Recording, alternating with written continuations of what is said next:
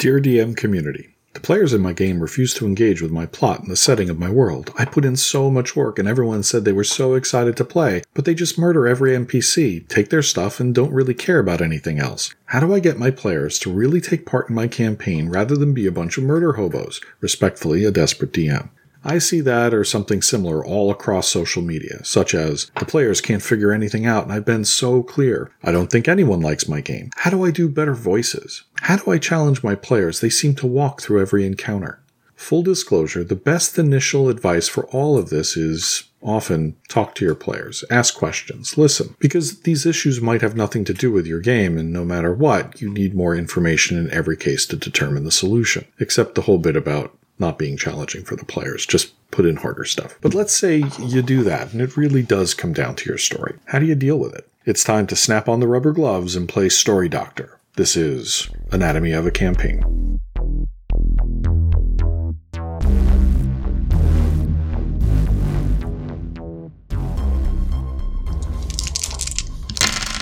The essence of story doctoring necessitates an understanding of story anatomy. I want to talk through 5 key story elements that we should consider.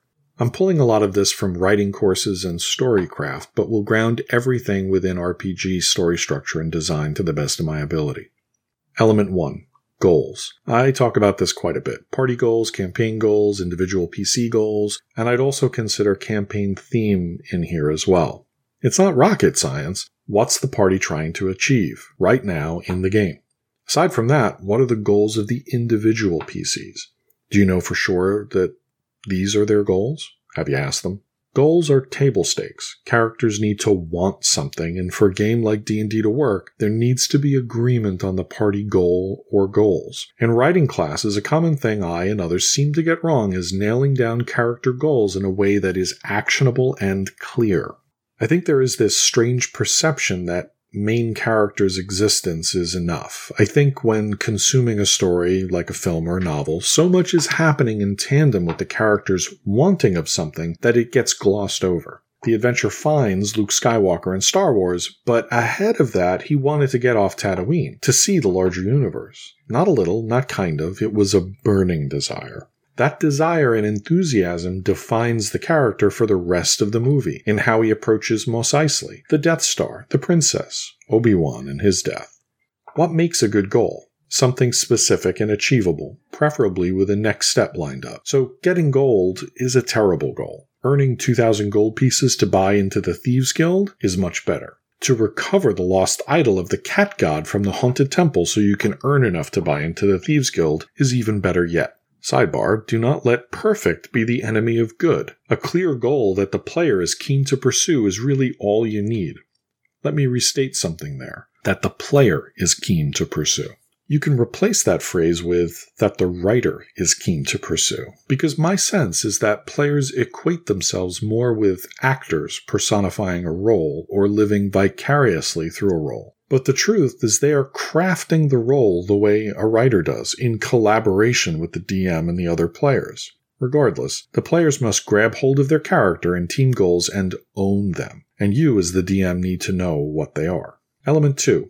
Conflict. What layers of conflict exist for the characters? Simple is better.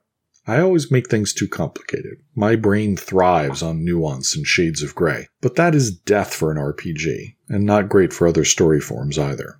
There's a lot of time between game sessions, and, at least in my world, people have the demands of life to deal with. It's just more effective to have something closer to a black and white conflict at the core. Darth Vader and the Empire equals bad. Rebels and Princess Leia equals good. Yes, there can be nuance around that, but give the PCs a touchstone they can default back to in a pinch. What is the central conflict? In my game, it's about gods old and new seeking influence in the world. There are good gods, the Morrigan, the Lord of Light, and there are bad gods, Semyana the Fallen Angel, Visuki the Serpent God, who are the direct antagonists. Most recently in my game, it was Ogora Maya, a hag turned Naga who served Visuki. Is there someone who personifies the bad guys in your game? Again, simple is best. What other conflicts and antagonists exist for the player? In my game, Voss has a past with a cult, and there is a scary assassin named Luskin who might be looking for her. Luskin is also a stand-in for that entire cult. How does conflict play out in your game? Is it always head-to-head, or does it sometimes have a different adjacency? For example, does the antagonist also want the lost cat idol? So not a direct life-or-death conflict necessarily. They don't have to want to kill each other, but something more of a rivalry. Are there social conflicts? How does this line up with your player's style? The importance of conflict cannot be overstated. Drama is conflict. It intersects, usually badly, with character goals. Luke wants adventure away from Tatooine. The only way off planet puts him at direct odds with the galaxy's most deadly heavy breather. You want the cat idol to pay your way into the Thieves Guild? Well, the temple is guarded by a holy order who also wants to destroy the Thieves Guild. In my campaign, there are servants of the good gods, servants of the bad gods, and a whole bunch of people who think it's heresy to worship anything but the missing god Anu. Conflict is as big as that, and it's as small as the pit trap in the hallway. It's the driving force behind the story, the thing that introduces uncertainty around the dramatic question. For example, a dramatic question could be, will the party recover the cat idol? Maybe not, because the temple entrance is guarded by these holy knights and the interior is thick with undead jungle cats. I'm going to write that down. That's a good idea, undead jungle cats. Make sure you know what the central dramatic conflict is for the party and that you can pose it in a form of a question. There must be uncertainty around this. The next element is setups and payoffs. I think Chekhov talked about how if you show a gun in the first act, you must have that gun go off before the end of the play. Never underestimate the power of building tensions.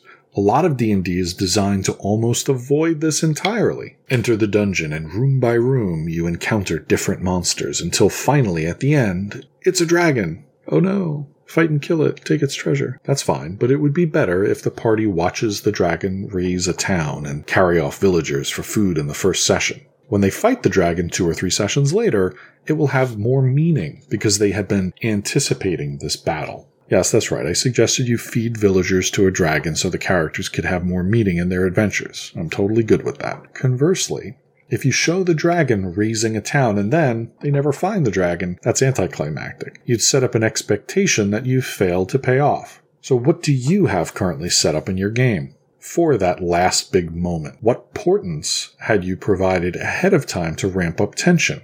What is the thing giving your characters pause? Cliffhangers are great for this. Treasure maps are great for this. Here there be dragons. Payoffs can subvert expectations as well. Maybe the dragon that raised that town had a good cause for doing so.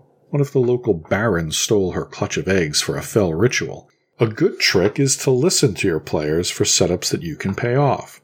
If they decide, while talking amongst themselves, that someone is a shady character and decide to follow them, maybe you had not intended for that character to be anything special, but consider paying off this expectation in a more useful way. It will make the players feel smart and the world feel much more dynamic. The next element is something called scene sequel. In this context, sequel is not as we usually use it. It's not Rambo Part 12. This codifies moments where action is happening and calls them scenes, but also identifies moments where the characters are deciding what happened in the last scene, having an emotional reaction, and then determining what to do next. These introspective or thoughtful moments are called sequels. This paradigm is all about stimulus and response. Something happens, and then the party reacts. In the first Avengers movie, Loki's escape and Phil Coulson's death are part of a scene. There's action, conflict, dramatic questions being answered. Later, when Nick Fury presents the Avengers with Coulson's bloody superhero cards, that's a sequel. The team is reacting to what happened. This is where they become united as a team. Which one is more important? They're both necessary. The interesting thing about scene sequel is that the balance between these two is what determines pacing and tone for a story. In action-adventure, scenes are long, elaborate, and plentiful. Sequels are limited and tend to be shorter. In romances, sequels are where it's at. The scene where the romantic leads meet for the first time is likely followed by long and elaborate sequels reacting to that meeting. In RPGs, sequels are the downtime. This is where the characters have cleared out the room and need to heal, take a rest, or choose the next door. Scenes are where the conflict occurs, the battle, the fight, where they fight the dragon, or where the druid attempts to convince the dragon to talk with her rather than burn them all to a crisp.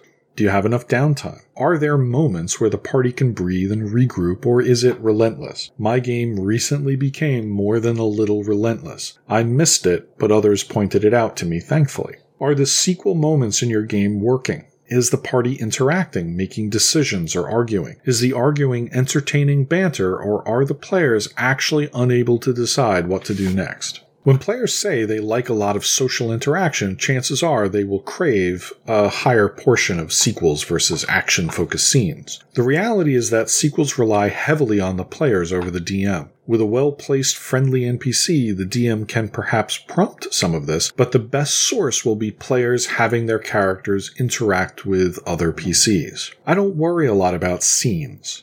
I feel like these come naturally to DMs. The area of diagnosis is usually more about sequels. Do you have enough, and are they serving their purpose to recharge and refocus the PCs on their current quest or mission?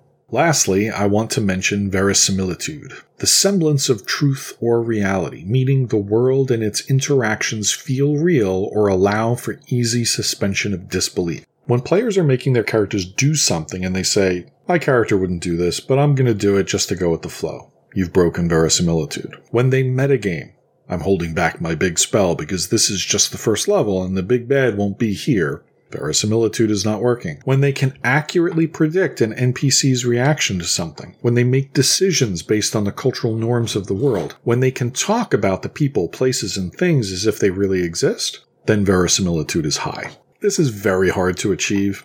It is enhanced through realistic descriptions, world events persisting beyond the character's actions, NPCs who feel as if they are more than two-dimensional cutouts who serve just a stereotype, or are there purely for an immediate plot need.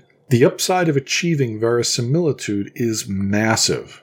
It's immersion. While hard to achieve in any medium, I think it's actually hardest in tabletop role-playing games. It won't come like it does in a book where the reader's mind transports them to another time and place, or in a film where you have a massive screen surrounding you with music and special effects and everything, or even in a video game where you're being fed every image that you're reacting to. Rather, for tabletop RPGs, the role of verisimilitude is to help with suspension of disbelief and provide a kind of certainty among the players that what is happening in the world is appropriately responsive to their actions.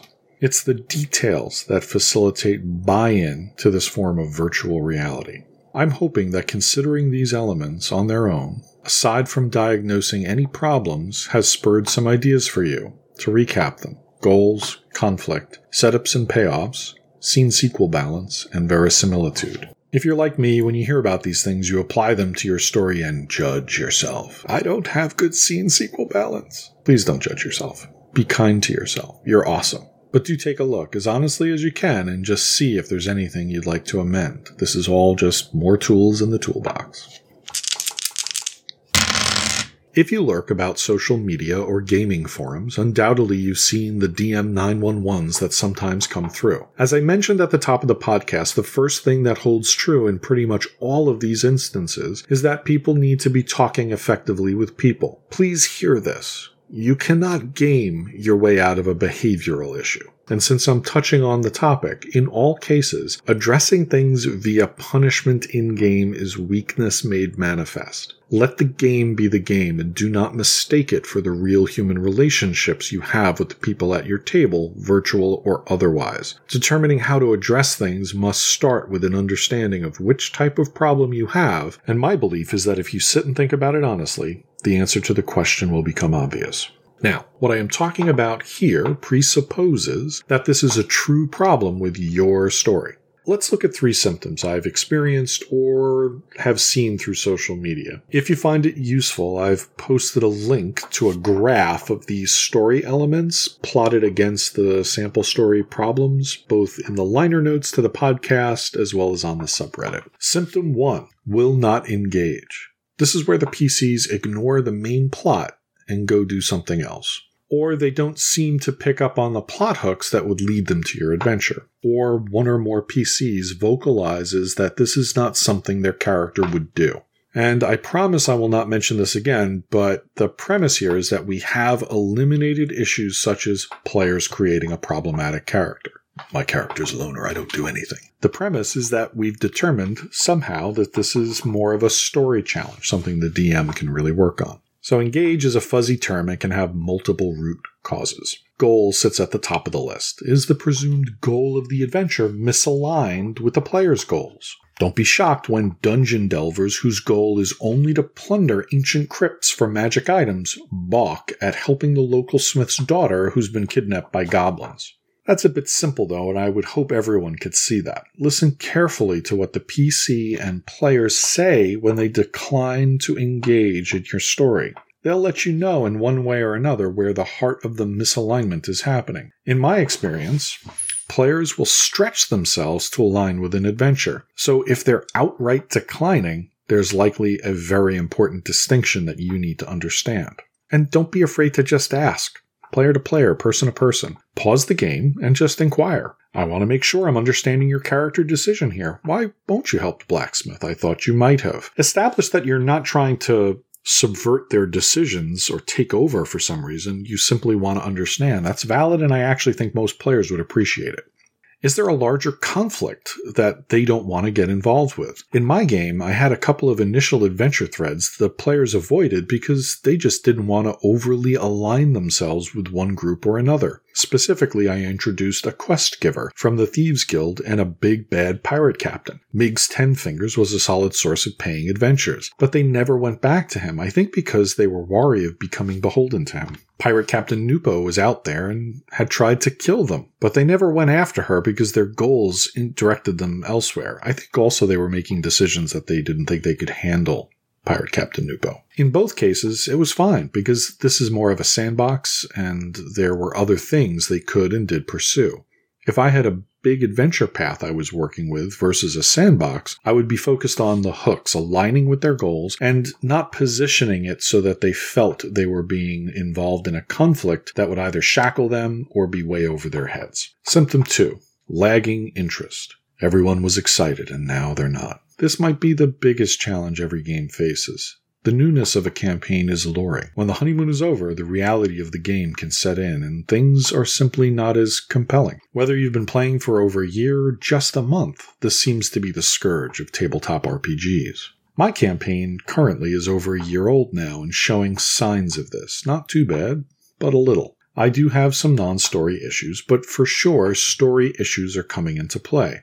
We played through a main arc that got the party to 5th level. And as I introduce new big conflicts, my sense is partially that my campaign plot is overshadowing the players. PC goals have fallen to the side and are being replaced by circumstantial challenges.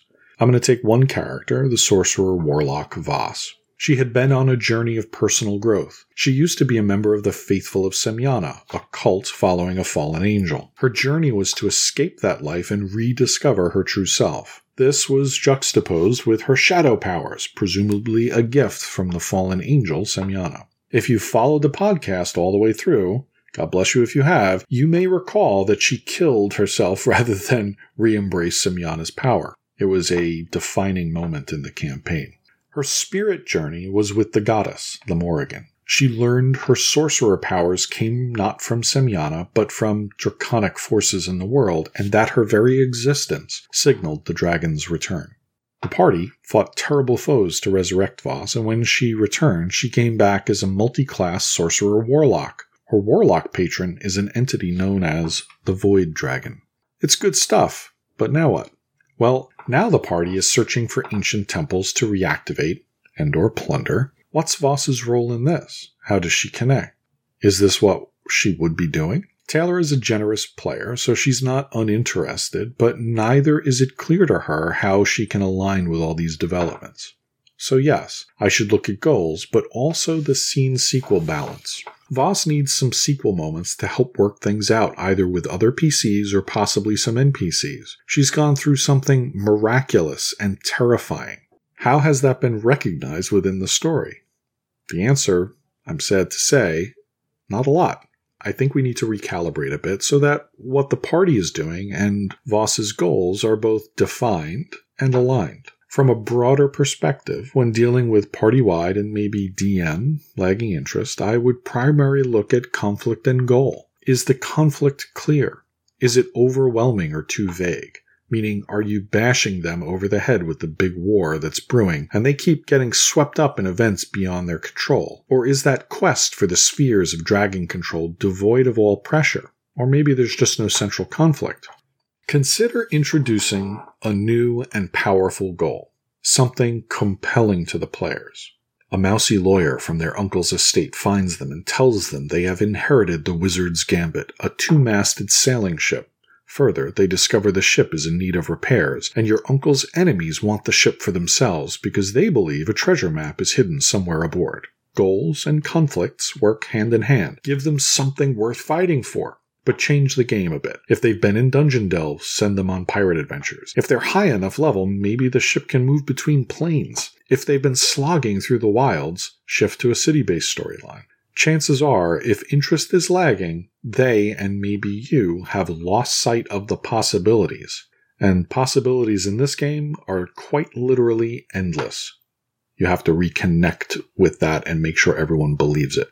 Symptom 3, murder hoboing. This one is least likely to be a problem with your story, but there can be things within the story that help avoid or blunt this most D&D of problems. But maybe you don't know what this is. In brief, murder hoboing is when the PCs just move from place to place, killing things and taking their stuff. They have no roots, and they make no effort to be a part of the world. They just do whatever they want. Someone gives them grief, they kill them. The guards come to question them, kill them too. The dragon wants to talk, more time to fireball it. The fool. I said I wasn't going to bring this up again, but I'm a storyteller and therefore a liar, so again, this is when the problem lies in some part at the feet of the DM's story. Top of the list is verisimilitude. Are there families and children in your world? Are there good as well as bad people? Do the PCs have relatives and friends? Do the PCs have needs outside of gold to just buy weapons and armor?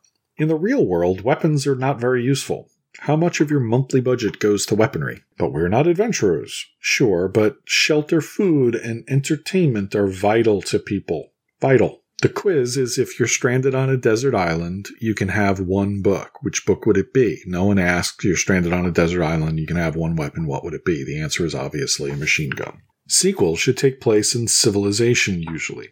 Where can they carouse? What NPCs can become friends? Make them valuable. Yes, while drunk you are arrested, but Gregor the innkeeper vouched for you, so you're free to go. If the world feels multidimensional, it invites the players to interact with it in a meaningful way.